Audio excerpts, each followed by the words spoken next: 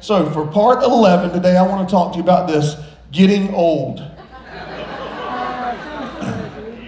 Getting old. And all the old people said, Yay! Amen, that's right. Okay, so, you love it when I talk about how we should not let our feelings control us. When I'm referring to homosexuality or heterosexual lust or greed or murder or anything like, y'all love it. Like, yes, don't live by how you feel.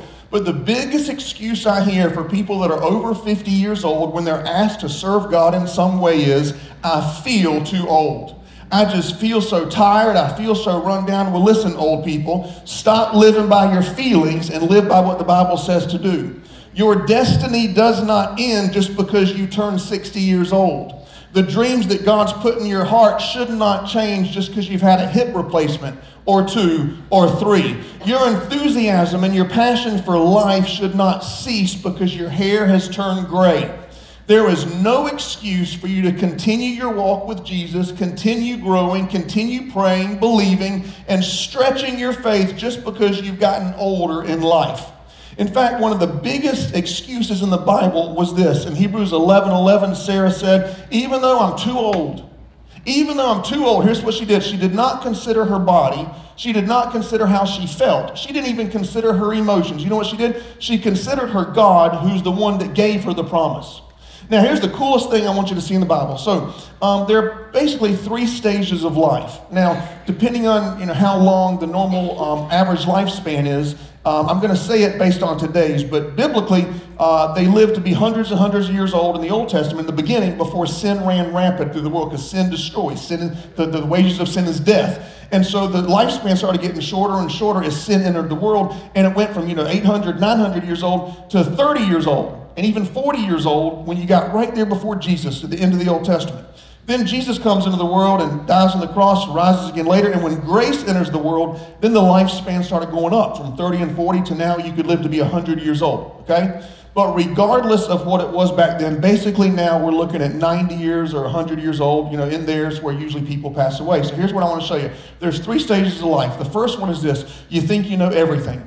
You think you got it all figured out. Usually it's from 0 to about 20-something or 0 to 30. You think this is how the rest of your life's going to be, and you married this person, y'all are together forever, and nothing's going to change, and everything's going to be perfect. And then when you get about 30 years old, from 30 to 50, you're in stage 2, and you realize you don't know nothing. You know absolutely nothing, and everything you thought was a lie, and you've been deceived half your life, and you finally start to realize, man, I don't have nothing figured out. I need Jesus. Without Jesus, I can't do anything. And then once you get about 50 and above, all of a sudden this wisdom starts coming to your life. This wisdom from experience that you've lived, and you finally start learning what it means to have a healthy relationship with somebody because you forgive quicker when you're older. You finally learn what it means to really be selfless and to give your life away, and how big things don't really matter. And the closer you get to that 3rd stage and even the end of your life, you realize things aren't really that big of a deal like they used to be. But then you think, man, if I had just known all this stuff when I was in my 20s and 30s and 40s and 50s. Here's what happens. You learn that because you went through your 20s, 30s, and 40s and 50s. So in this 3rd stage of your life, biblically, God did more for people in the Bible, in our heroes of faith, in the 3rd stage than he did the first 2 combined. Because now God can trust you with a higher anointing because you're more humble. Now God can trust you with certain relationships because you know what it means to really have a good friend. I love the fact that God always does his greatest works in our future and not in our past. Good things are in store for you no matter what age you are. Too many people, though, they're alive, but they're not living. They're alive, but they're not growing. They don't think they need to grow in patience anymore, grow in faith. And I've just hit it's like they get complacent in life, and they stop believing for big things because of the way that they feel or even what they look like in the mirror. None of that stuff can hold God back. None of it.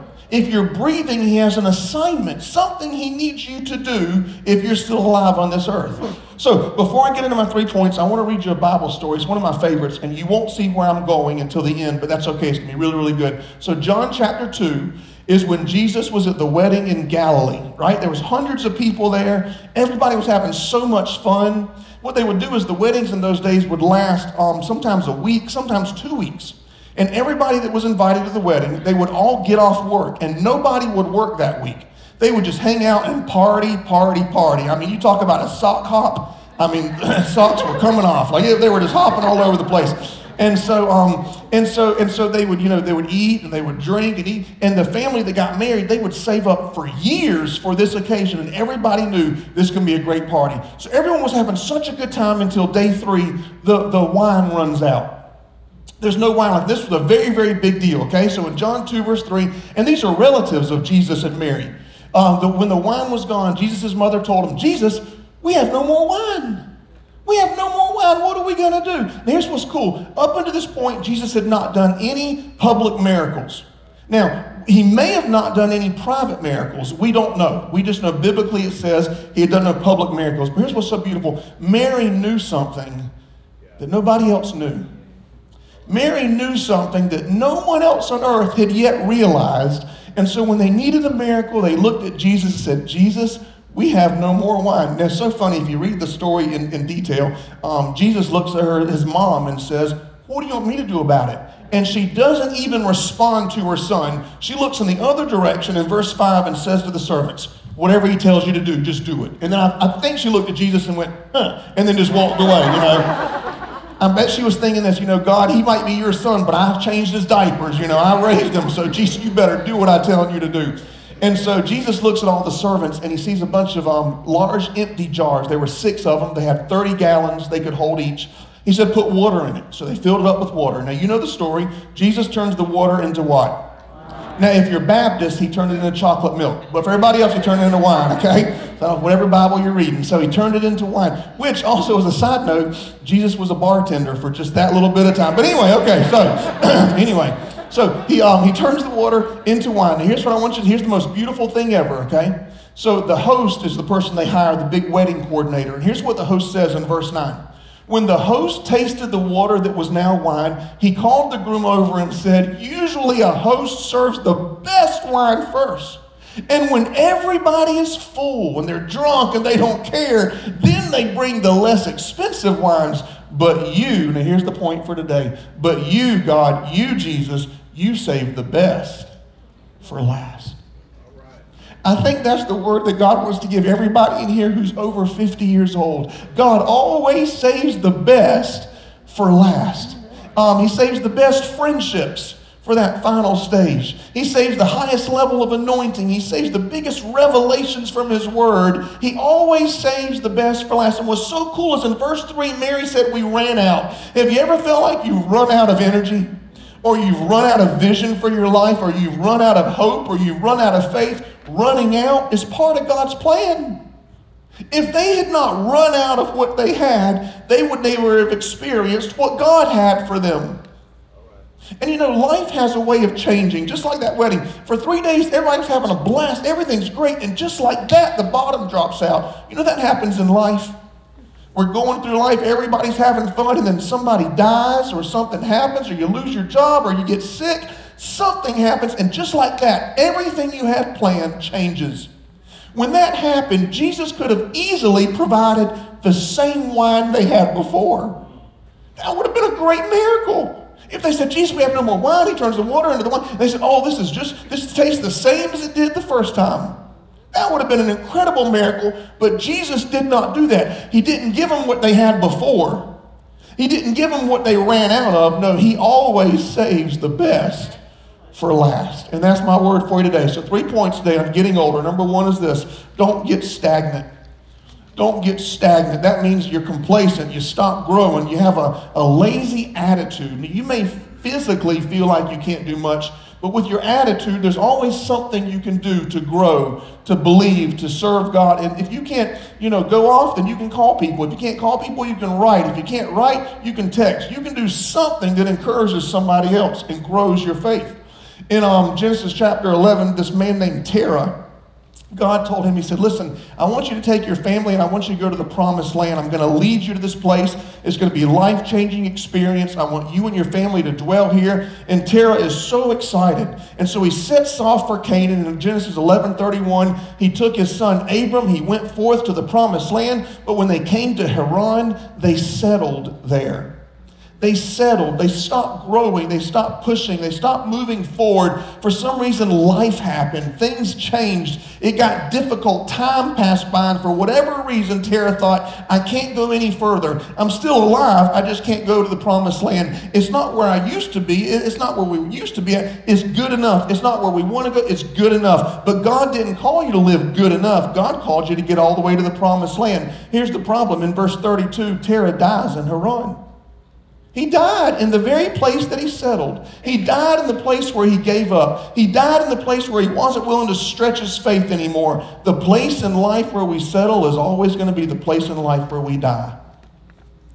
The place in life where you choose to settle in your faith, to just settle in your marriage, to just settle in your relationships, that's what it's going to be like on the day you die. So if you're here today and you refuse to grow any further, and you're not giving more and being more and growing more and praying more, then where you're at right now is exactly where you're going to be when you die. You're just taking up oxygen. Don't just take up oxygen. Go all the way to the promised land. No matter how hard it is, no matter what's happened to you, no matter what you feel like or how old you are, get up and keep going forward. Genesis 12:5, Abram took his wife, his nephew, and all the possessions in Haran, and he said, I'm not going to die where Daddy died. I'm not going to live like Daddy lived. I'm going to go all the way. God called us to this place. We're not stopping in Haran. He went all the way to the land of Canaan. There's a famous line in the great movie Shawshank Redemption. I'm going to say the first part, and I'm going to see if you can tell me the rest of it. He says, you can either get busy living or get busy dying. Get one or the other. My good friend Big Tom, he's 95 years old this year. He's preached here for me before. 95 years old, and he still preaches.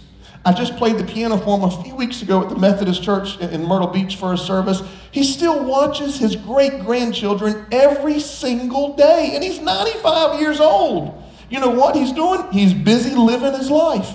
You can either get busy living or get busy dying. Psalms 91:16, God said this, with long life I will satisfy you. So here's the question, what is long life? Is it 50? Is it 70? What is long life? Here's the answer. Long life is until you're satisfied. Too many people, they get satisfied at 60. We don't bury them till they're 90. If you're satisfied at 50, the promise is fulfilled. If you're satisfied at 60, the promise is fulfilled. Here's what I'm trying to tell you to do. Don't be satisfied until the last breath that you have in you.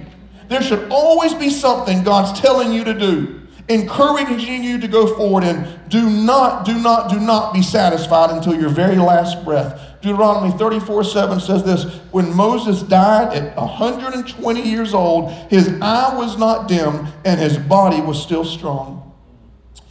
There's this 80-year-old woman, she went on a date, because her husband had passed away, of course, with a 90-year-old man, 90 years old. And she came home and she was so frustrated. Her daughter said, Mom, what's wrong? She said, I had to slap that guy 3 times. She said, you mean he tried to get fresh? She said, no, I thought he was dead. Listen, go on a date anyway. Colonel Sanders built his first KFC at 65 years old. And he made more money in that first year of KFC than the previous 65 years all combined together. 65. Listen, there's so much more left inside of you that you don't even know. You got to tap into it with your faith. Tap into it with your church. My nana, she's 94 years old this year. She's my last grandparent still alive. And she's my favorite too. She helped raise me when I was a child. She can't hardly do anything. I mean, she can barely even move from one room of the house to the other. We're begging her to come live in Myrtle Beach with us. She won't do it. She wants to die in her home in Darlington. She's outlived all of her friends, every one of her friends. She outlived one of her children. My Uncle Robert passed away of cancer a few years ago. She outlived her husband. My papa died about 10 years ago. And she really just doesn't do anything with her life except for.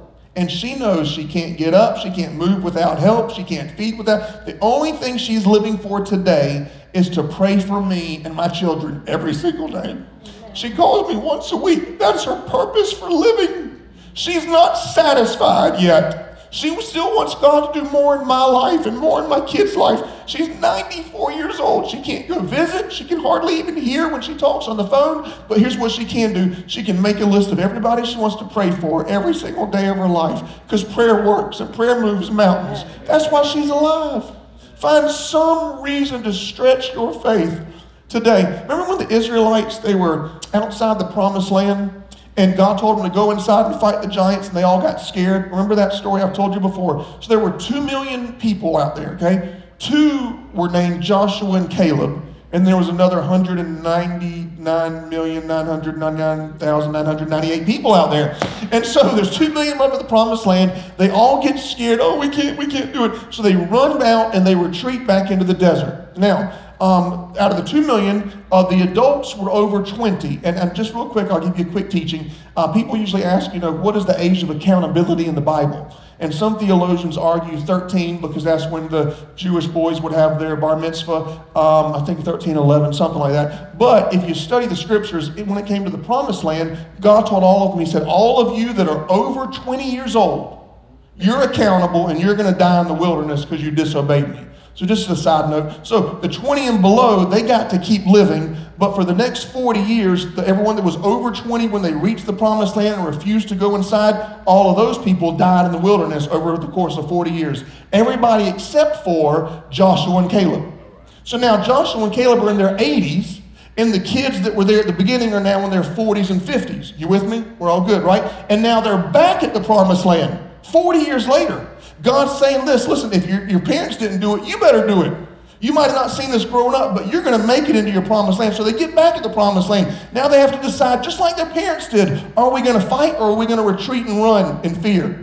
And so what's so interesting is, and Caleb said something in Joshua 14:11. He said this, it's been 45 years since God promised me the land that I walked over. I am now 85 years old and just as strong now as I was then. Verse 12, now give me the mountain that the Lord promised me. Here's what he was saying. He was not saying. He was not saying, my back hurts. He wasn't saying, Medicare hadn't paid my prescriptions this week. I don't know what I'm going to do. He didn't have one of those things around his neck that said, I've fallen and I can't get up. He was saying, God, I have an assignment. There's something you need me to do with my life today. Now, here's the problem. He saw the mountain that God promised him 45 years before, but there were 3 giants living on his mountain that God promised him. What's he going to do? In Joshua 15:14, it says, Caleb attacked and forced the 3 giants to leave at 85 years old. What do you do? Talk them to death? I'm going to tell you my whole life story if you don't get off my mountain. Either way, he was strong and he took his assignment to heart. Job 29:18, Job said this, I thought I was going to die in my nest. He got everything fixed up. Here's when I'm going to retire. Here's who I'm going to be married to. We're going to be happily ever after. And then somehow the bottom dropped out and Job lost everything. Here's what's so cool, though. In Job 42:12, the Lord blessed that last stage, that third and final stage of Job's life, more than all the previous years before. Because he didn't stay stagnant. Point number 2 is this, don't get sour. Don't get sour. It seems like some old people are just so negative. They just love to complain about something. Complain about politics, complain about how they feel, complain about the food. My goodness, just because you turn over 60 years old does not give you permission to be sour. Nowhere in the Bible does it say you should be sour. In fact, it says in Proverbs 4:18, the path of the righteous is supposed to get brighter and brighter. The Amplified Bible says the longer righteous people live, the brighter they're supposed to shine. I was studying the life of centennials. A centennial is somebody who's lived more than 100 years.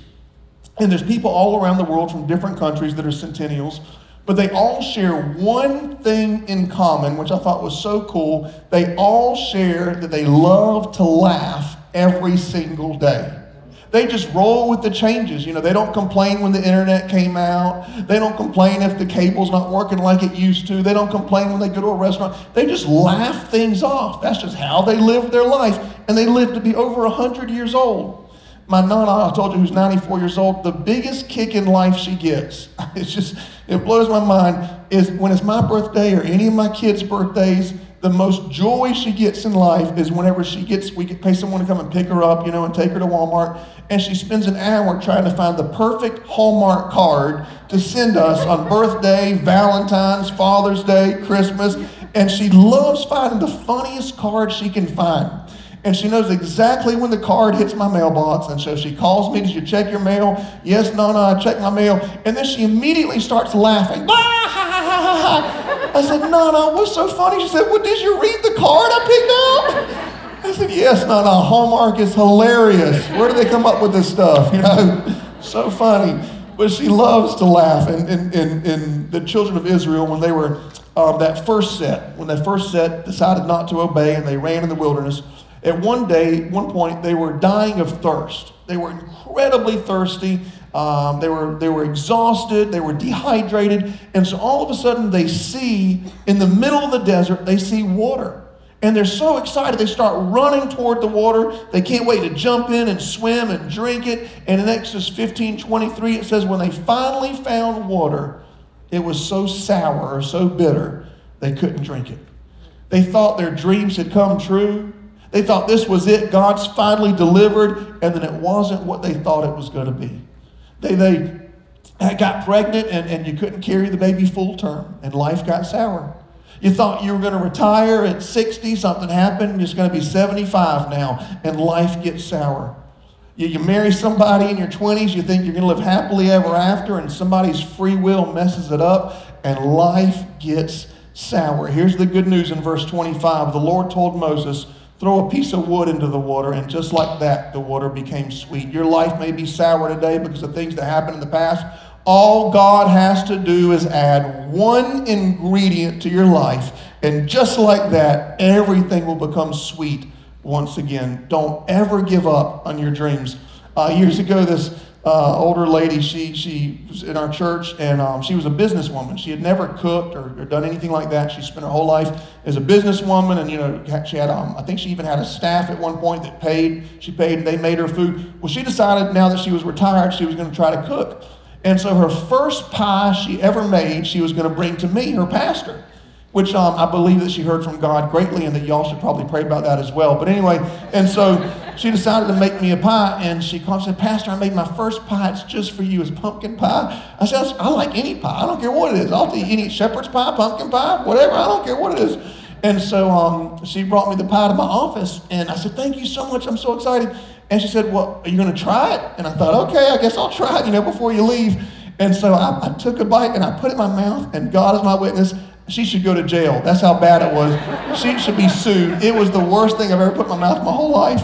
And she said to me, is it good? And I lied so good. Great preacher lies. I even did the facial expression. My goodness. I don't even want to swallow it. It's just so good. I just want to keep tasting it, And said, I'm glad you like it. And she walked out of my office, and of course I spit it all out. And I thought, man, what is this woman trying to do? Kill her pastor. About 3 or 4 hours later, she calls me up. She said, Pastor, I was at home putting away all the ingredients and looking at the book, and I said, I think I forgot to add sugar. I said, if there's any ingredient you add in my food, it's sugar. That's the number one ingredient. All God has to do is add a little bit of sugar to your life, and everything will get sweet again. Here's a scripture for you. Psalms 148:12. Praise God, you old people. Some of y'all should get that tattooed on you somewhere. That means when you come to church, don't come here like you're going to somebody's funeral. You come here and you praise God. The Bible says to dance, sing, clap, shout. If you're too old to dance, then you can sing. If you can't sing, you can clap. If you can't clap, you can lift your hand. If you can't lift your hand, you can whistle. If you can't whistle, you can nod your head back and forth. If you can't nod your head back and forth, you can blink to the music. Whatever you can do, just praise God. Don't come here and complain about the songs and the volume and all that stuff. Listen, just let it go. We're not here for you. We are here for Jesus. That's why we're here. We're here to praise Him. So I played the piano at this Pentecostal church many, many years ago, and the pastor would tell people like to dance, and some of them couldn't. And so he had this saying. He'd say, if you can't get it off the ground, the least you can do is wiggle it around until your hip. Oh, my hip. I'm just kidding. Anyway. So this 85-year-old woman, she was living in a senior citizen's home, and she was out of shape, believe it or not. For an 85-year-old woman, she was out of shape. So she wanted to start exercising. So she joined an aerobics class. She said the first day she bent and twisted and gyrated back and forth, jumped up and down, and perspired for over an hour. She said, but by the time she got her leotards on, the class was over.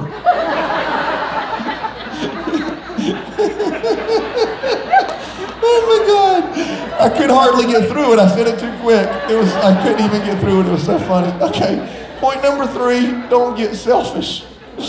I couldn't even get through it. Oh my gosh, just looking at the words made me laugh. By the time she got a leotards on, the class was over. Oh my goodness. Okay, don't get selfish. Okay, listen. If there's ever a stage in your life where you want to start preparing for eternal rewards, it's that 3rd stage. It is time to give your life away. Jesus said in John 15:16, I chose you and I put you in the world to produce much fruit. Now, I'm a fruit tree expert. I have them all through my backyard. I've always had fruit trees my whole life. Even when I was a child, we had them. And I've discovered something very cool, and that is the longer a fruit tree lives, the more fruit it produces. The more seasons that it goes through. It has to go through many winters and many storms and many summers and many springs. And the more it goes through, the more fruit you'll see it being produced in its life. Here's the problem. When we quit producing, we begin the process of dying. When we stop producing, when we feel like there's nothing much more we can do, we feel like, why are we still here? Listen, God chose you and He put you here to produce as much fruit as you can until the very day that you go to heaven. You got to keep producing. Keep producing.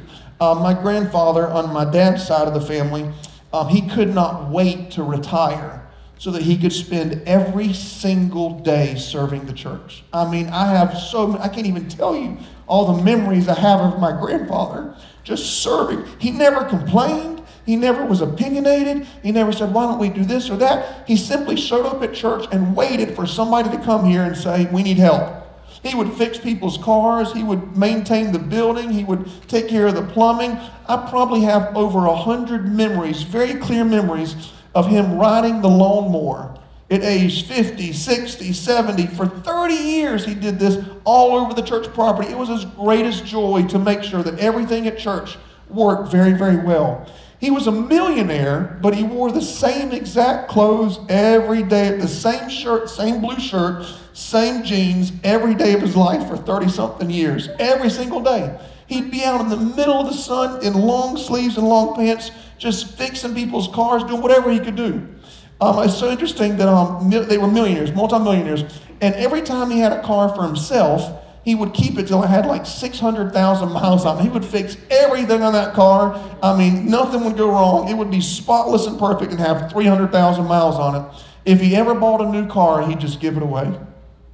He'd buy new cars all the time and just give it to somebody and keep that old junker that he loved driving around. He just loved to give. He gave everything he had away. Up to the day he died, there was nothing left. He gave his energy. He gave his wisdom. He gave his encouragement. He gave his love. He gave forgiveness. He gave financially. He gave.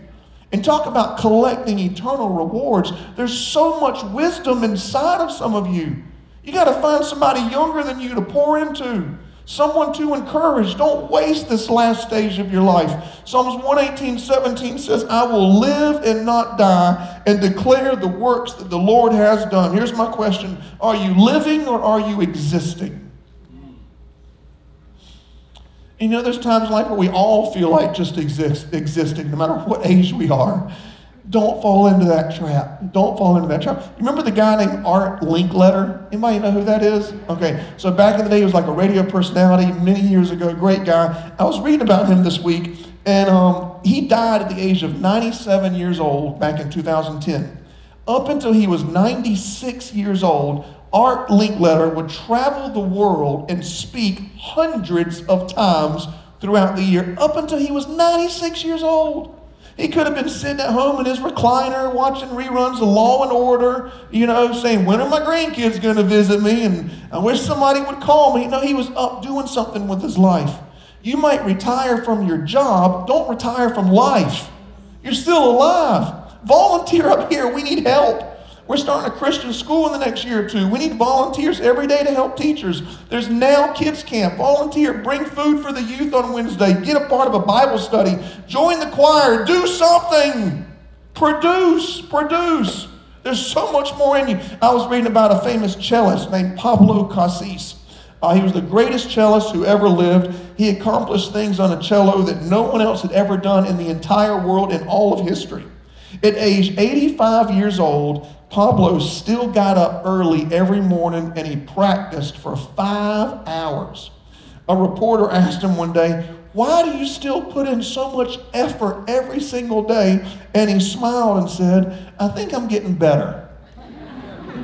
In other words, I'm still going to grow. There's still something I have to do. I still have a purpose to my life. Last story is about a woman named Naomi. She was a widow in the Bible. Her life became very, very sour at one point. She lost her husband and she lost her 2 sons, all in the same battle. In Ruth 1 verse 12, Naomi said this, "I'm too old to have hope. I've been through too much. I've seen too much. I can tell you the world's not looking good. The future doesn't hold anything special for this place. Nope, the whole place is going to burn to hell. I can't wait to get home to heaven. Get me out of here." She had no hope left inside of her.